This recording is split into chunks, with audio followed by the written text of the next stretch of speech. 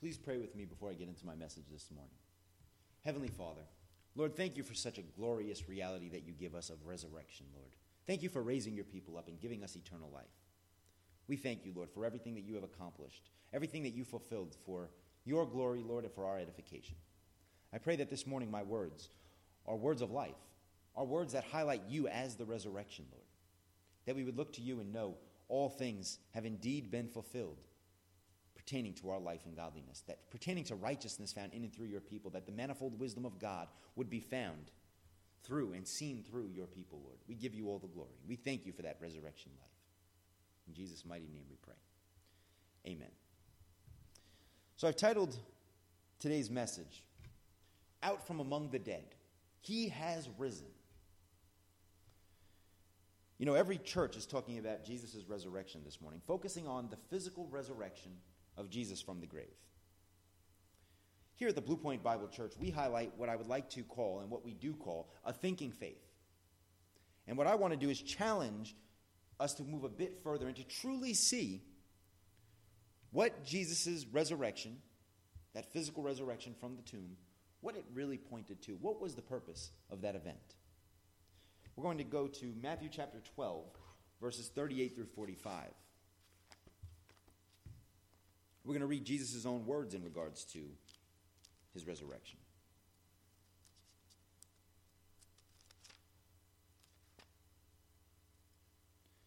Then some of the scribes and Pharisees said to him, "Teacher, we want to see a sign from you." But Jesus answered and said to them, "An evil and adulterous generation craves for a sign, and yet no sign will be given to it but the sign of Jonah the prophet. For just as Jonah was 3 days and 3 nights in the belly of the sea monster, so will the Son of Man be 3 days and 3 nights in the heart of the earth.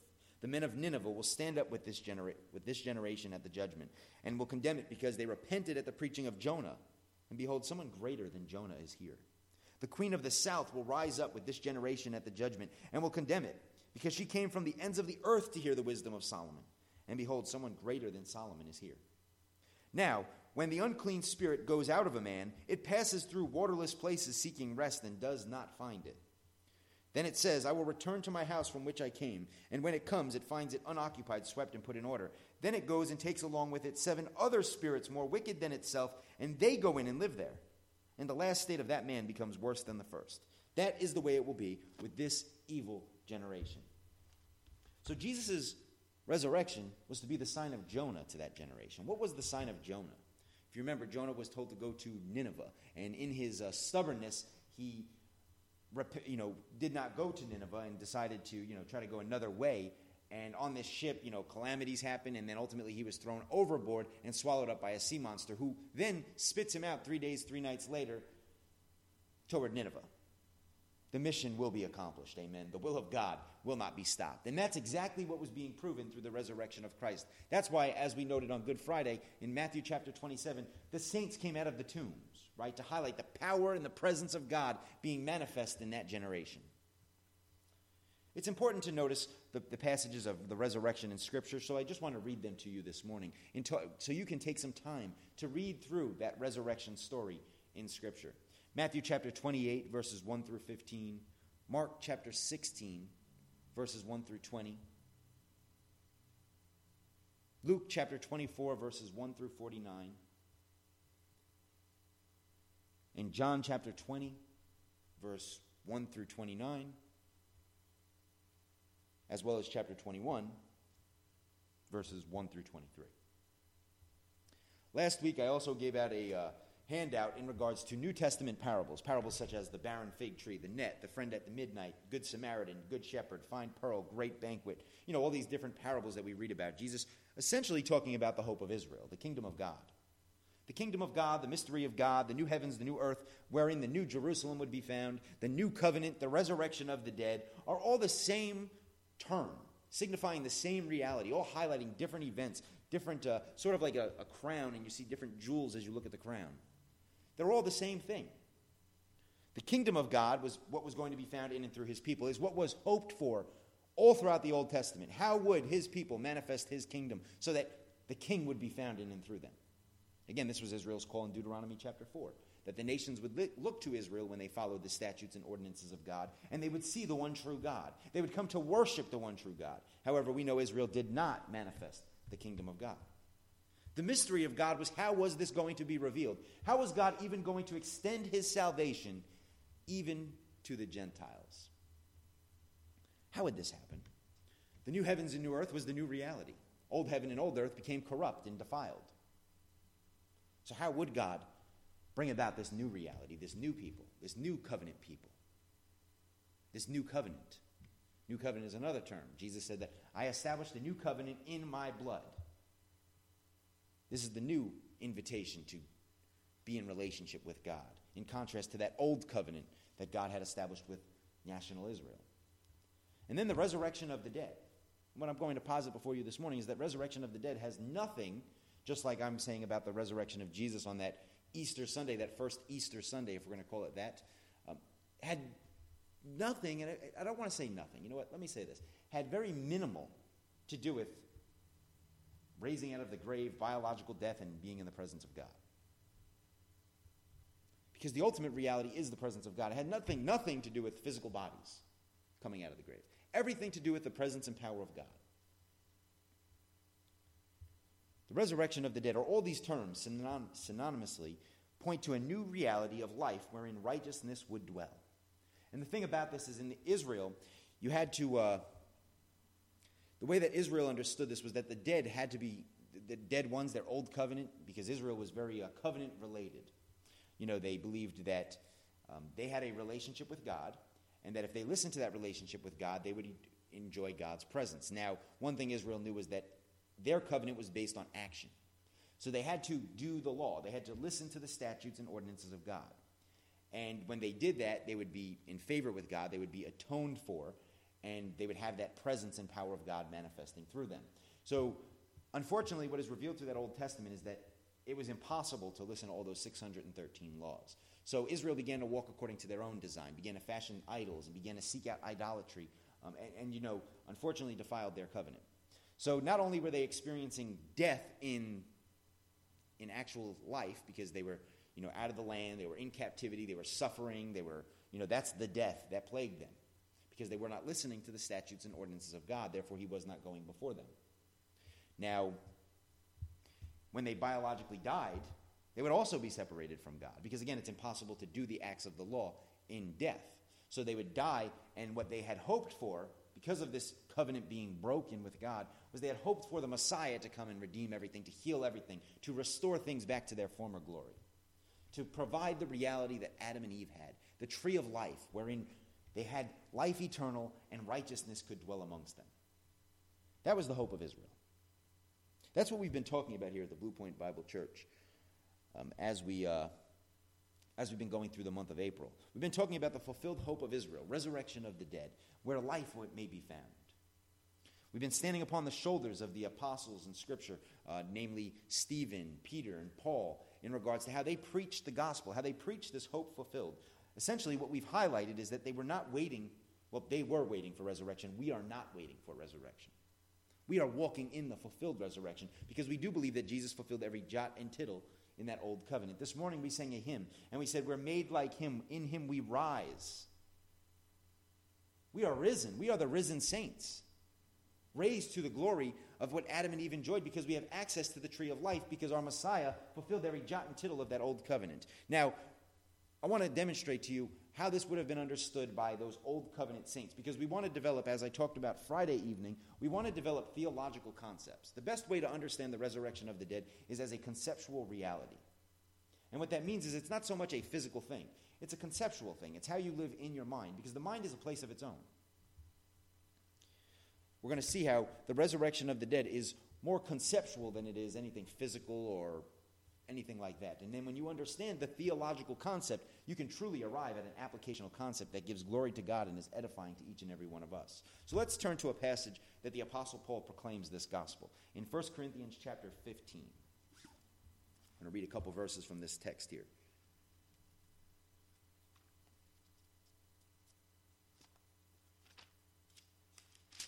1 Corinthians chapter 15, verses 1 through 6, found on page 1152 in the Pew Bible. Now I make known to you, brethren, the gospel which I preached to you, which also you received, in which also you stand. So the Apostle Paul is writing to the Corinthian church, and he's telling them that he's made known to them the gospel. He's obviously going to explain some of the details of the gospel here. He's saying the gospel that he already preached to them. We know the Apostle Paul planted this church in Corinth, and now he's writing a letter back to them. Some say this may be the second letter. We're missing the first letter. There's all kinds of theories about that.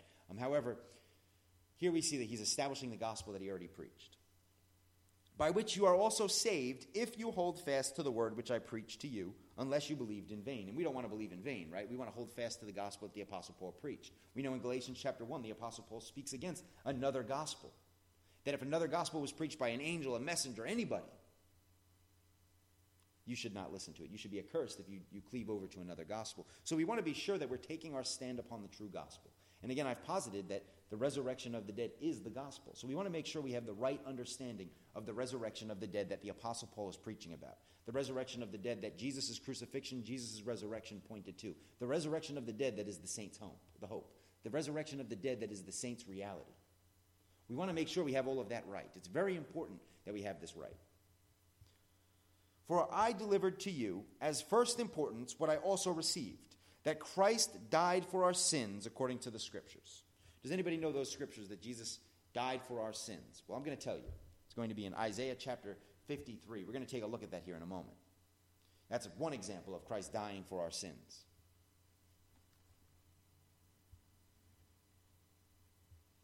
Christ died for our sins according to the Scriptures. It's important to note that. And that he was buried and that he was raised on the third day according to the Scriptures. Again, do we know where that is in Scripture? That's a tricky one. We're going to look at Hosea chapter 6 here in a moment. That he was raised on the third day according to the Scriptures. And that he appeared to Cephas and to the 12. After that he appeared to more than 500 brethren at one time, most of whom remain until now, but some have fallen asleep. A couple of years ago I had done a thing here at the church where we talked about the proof of the resurrection, the physical resurrection of Jesus Christ. And if you know me, you know that the physical resurrection of Christ is essentially what captivated me and led me to Christ. That truth, that true historical moment led me to consider the Christian faith and allowed the Spirit of God to do the work of salvation within me. And ultimately here I stand before you a Christian. So I want to make sure I believe in that. I believe that Jesus Christ 2,000 years ago literally came out of a grave in his body that he had prior to the crucifixion. It was the same body.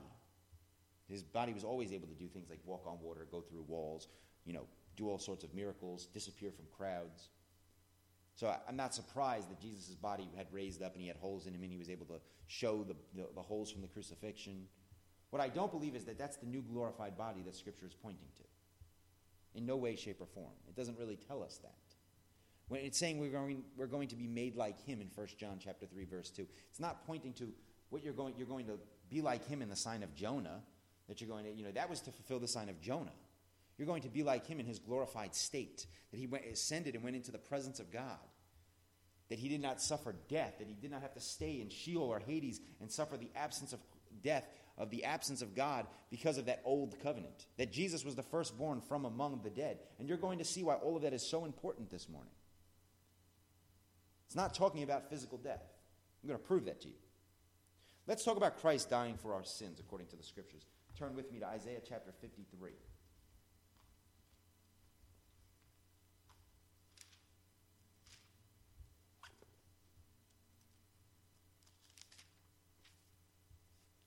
Page 737 of the Pew Bible. I'm going to read verses 1 through 12 of Isaiah chapter 53 and highlight certain verses here. Shout for joy, O barren one, you who have borne no child. Break forth into joyful shouting and cry aloud, you who have not travailed. For the sons of the desolate one will be more numerous than the sons of the married woman, says the Lord. Enlarge the place of your tent, stretch out the curtains of your dwelling, spare not, lengthen your cords, and strengthen your pegs. For you will spread abroad the right and to the left, and your descendants will possess nations, and will resettle in desolate cities. Fear not, for you will not be put to shame. You will not feel humiliated, for you will not be disgraced, but you will forget the shame of your youth, and the reproach of your widowhood you will remember no more. For your husband is your maker, whose name is the Lord of hosts, and your Redeemer is the Holy One of Israel, who's the God of all the earth. For the Lord has called you like a wife, forsaken and grieved in spirit, even like a wife of one's own youth when she is rejected, says your God.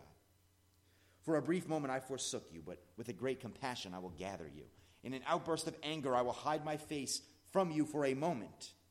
But with everlasting loving kindness I will have compassion on you, says the Lord your Redeemer. For this is like the days of Noah to me, when I swore that the waters of Noah would not flood the earth again. So I have sworn that I will not be angry with you, nor will I rebuke you. Sorry, I'm reading the wrong passage here. Going back to chapter 53. That was a beautiful passage, amen. Isaiah chapter 53, verses 1 through 12. Who has believed our message, and to whom the arm of the Lord has been revealed? For he grew up before him like a tender shoot and like a root out of parched ground. He has no stately form or majesty that we should look upon him, nor appearance that we should be attracted to him. He was despised and forsaken of men, a man of sorrows and acquainted with grief, and like one from whom men hid their face, he was despised and did not esteem him. Surely our griefs he himself has bore, and our sorrows he has carried. Yet we ourselves esteem him as stricken, smitten of God, and afflicted. But he was pierced through for our transgressions. He was crushed for our iniquities, and chastened for our well-being. It fell upon him, and by his scourging we are healed. All of us like sheep have gone astray. Each of us has turned to his own way, but the Lord has caused the iniquity of us all to fall on him. He was oppressed and he was afflicted, yet he did not open his mouth. Like a lamb that is led to slaughter, and like a sheep that is silent before its shearers, so he did not open his mouth. By oppression and judgment he was taken away. And as for his generation, who considered that he was to cut off out of the land of the living for the transgression of my people, to whom the stroke was due. His grave was assigned with the wicked men, yet he was like a rich man in his death, because he had done no violence, nor was there any deceit in his mouth. But the Lord was pleased to crush him, putting him to grief, if he would render himself as a guilt offering. He would see his offspring, he would prolong his days, and the good pleasure of the Lord will prosper in his hand.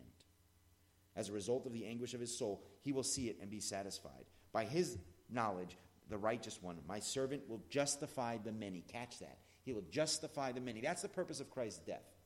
He will justify the many,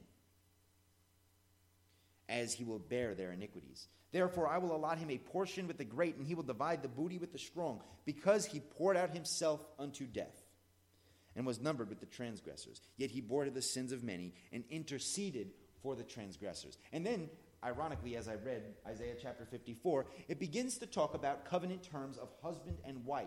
Again, shout for joy, O barren, when we see this highlighted by the Apostle Paul in Galatians chapter 4, in talking about the transition of two covenants. He says it himself, that I am speaking about the two covenants. The death that kept Israel from God was their law, the law that brought forth sin, the law that brought forth death, that old covenant, you might say that old covenant body.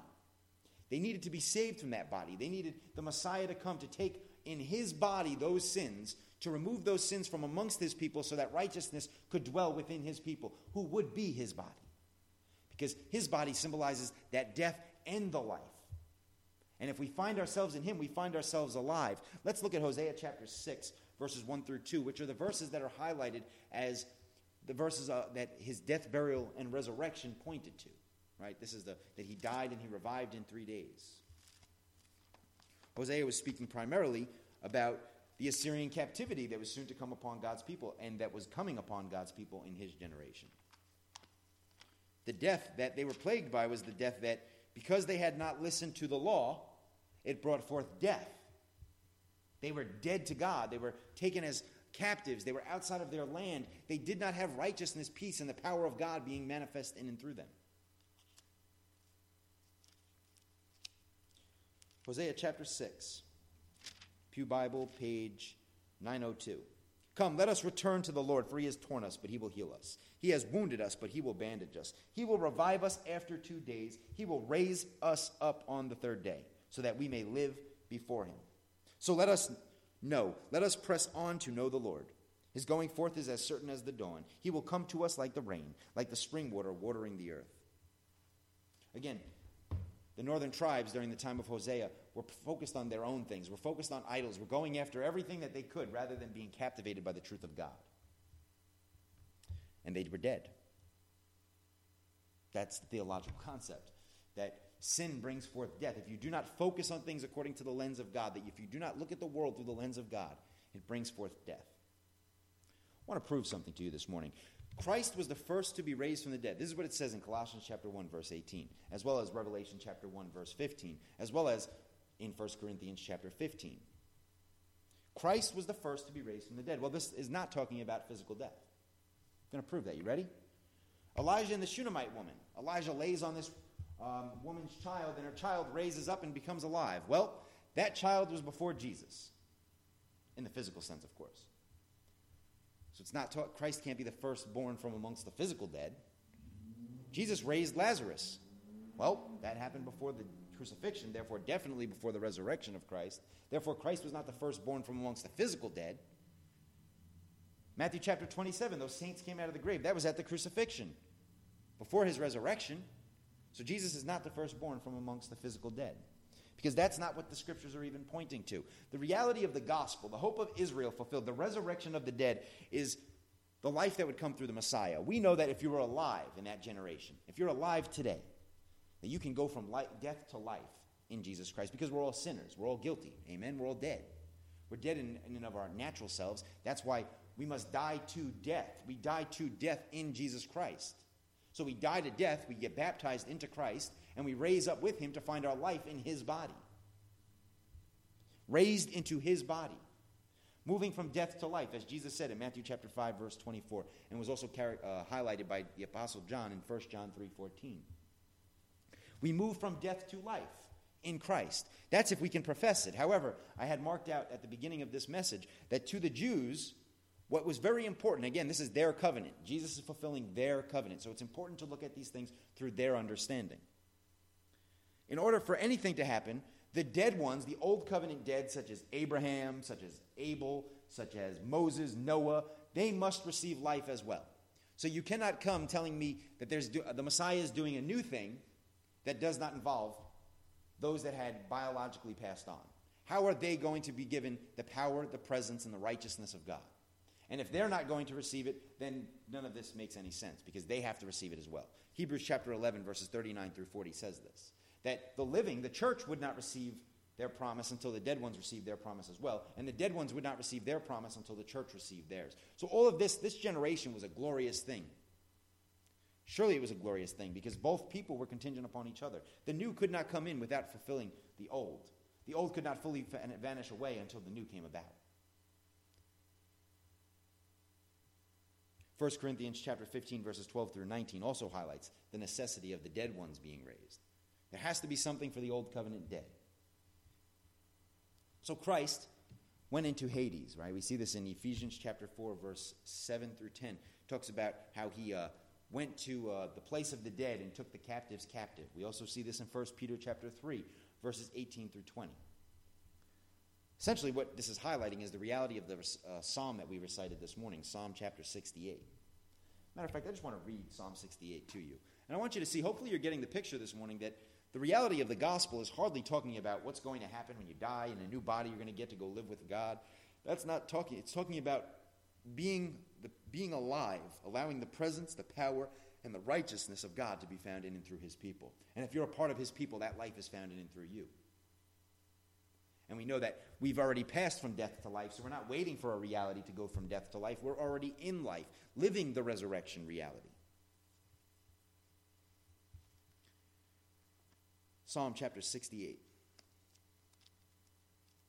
I'm just going to read through verses 15 through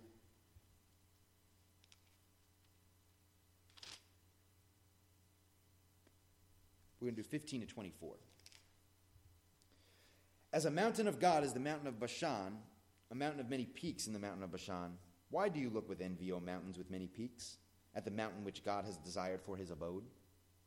Surely the Lord will dwell there forever. The chariots of God are myriads, the thousands upon thousands. The Lord is among them as at Sinai, in holiness. You have ascended on high. You have led captive your captives.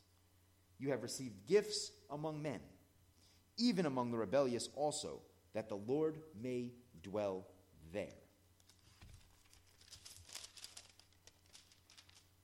Blessed be the Lord who daily bears our burden, the God who is our salvation. God is to us a God of deliverances, and to God the Lord belong escapes from death. Escapes from death, amen.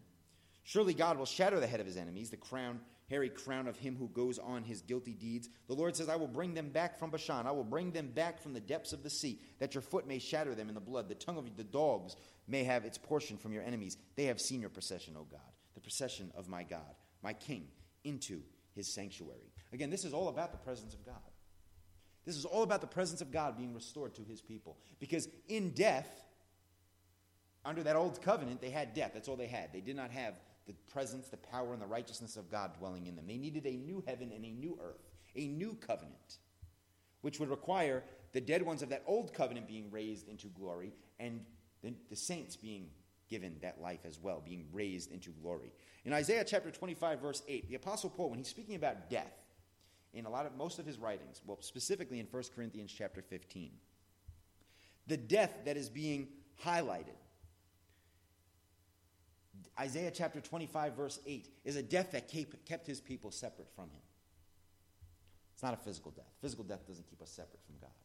Only under that old covenant did physical death keep people separate from God. Only in that old covenant body did the death, biological death, keep people separate from God. Hosea chapter 13, verses 13 through 14, is where the Apostle Paul also quotes from in highlighting the death that would be destroyed. Death, where is your sting?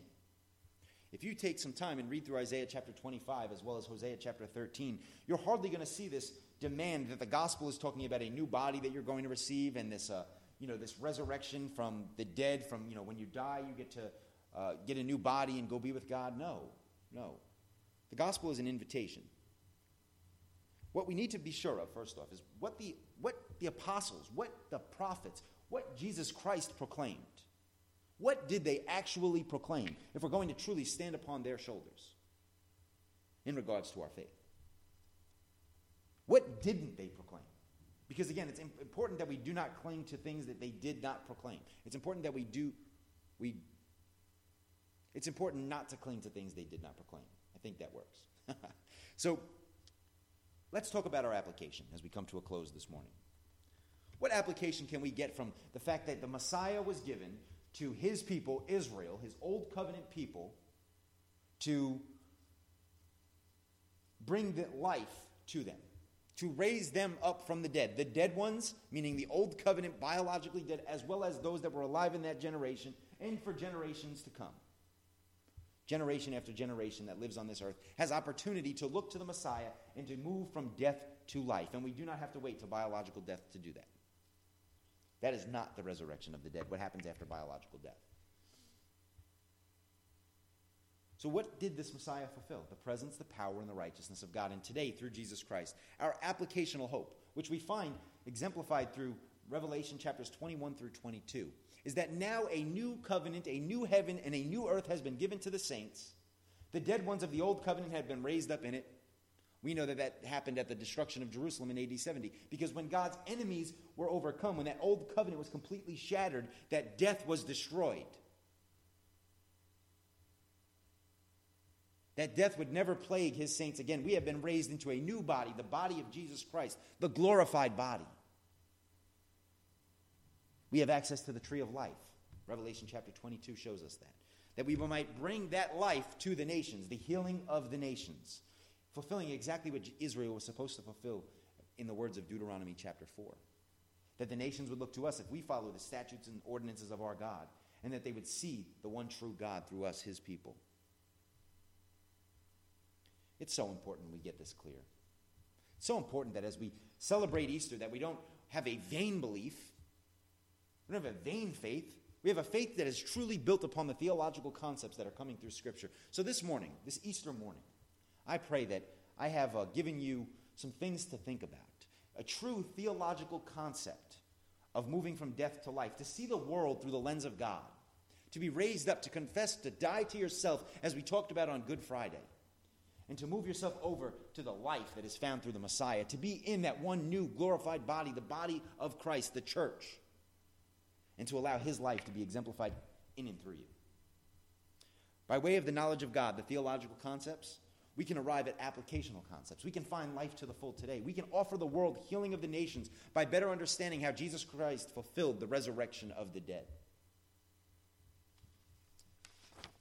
To further highlight how we, the Blue Point Bible Church, walk in this thinking faith, truly, honestly examining what the Scriptures are revealing to us and then walking in that application, I want to invite everybody as you leave this morning to pick up a book when you leave. We have a couple books in the hallway that are gifts to you for Easter. I guess it's not Easter unless you give out gifts. So you leave the church and we'll have some gifts out there for you, and take up a book and search the Scriptures to better understand the resurrection that Christ offers us, the hope of Israel fulfilled. Take time to tell those details to your friends and your families, allowing a true theological concept to manifest and an applicational concept to be the healing of the nations. Amen? Let's pray. Heavenly Father, Lord, I pray this morning that I have given glory to you. I pray this morning that we've gained a little bit of clarity, a challenge in regards to what we're reading in Scripture and what the resurrection of the dead truly is. What your death, your resurrection truly points us to. Let us not be content with theories about a new body and a new reality somewhere else, Lord, but allow us to appreciate what you have indeed established, what is made clear through Scripture. Thank you for giving us everything pertaining to life and godliness. Thank you for fulfilling your word, Lord. Thank you for the power, presence, and righteousness of you that is found in and through us, giving us eternally fulfilling and satisfying lives. We magnify your holy name, Lord. We thank you for everything you've given us, Lord. Convict us, Lord. Empower us, Lord. Raise us up to see our place in you. In Jesus' mighty name we pray.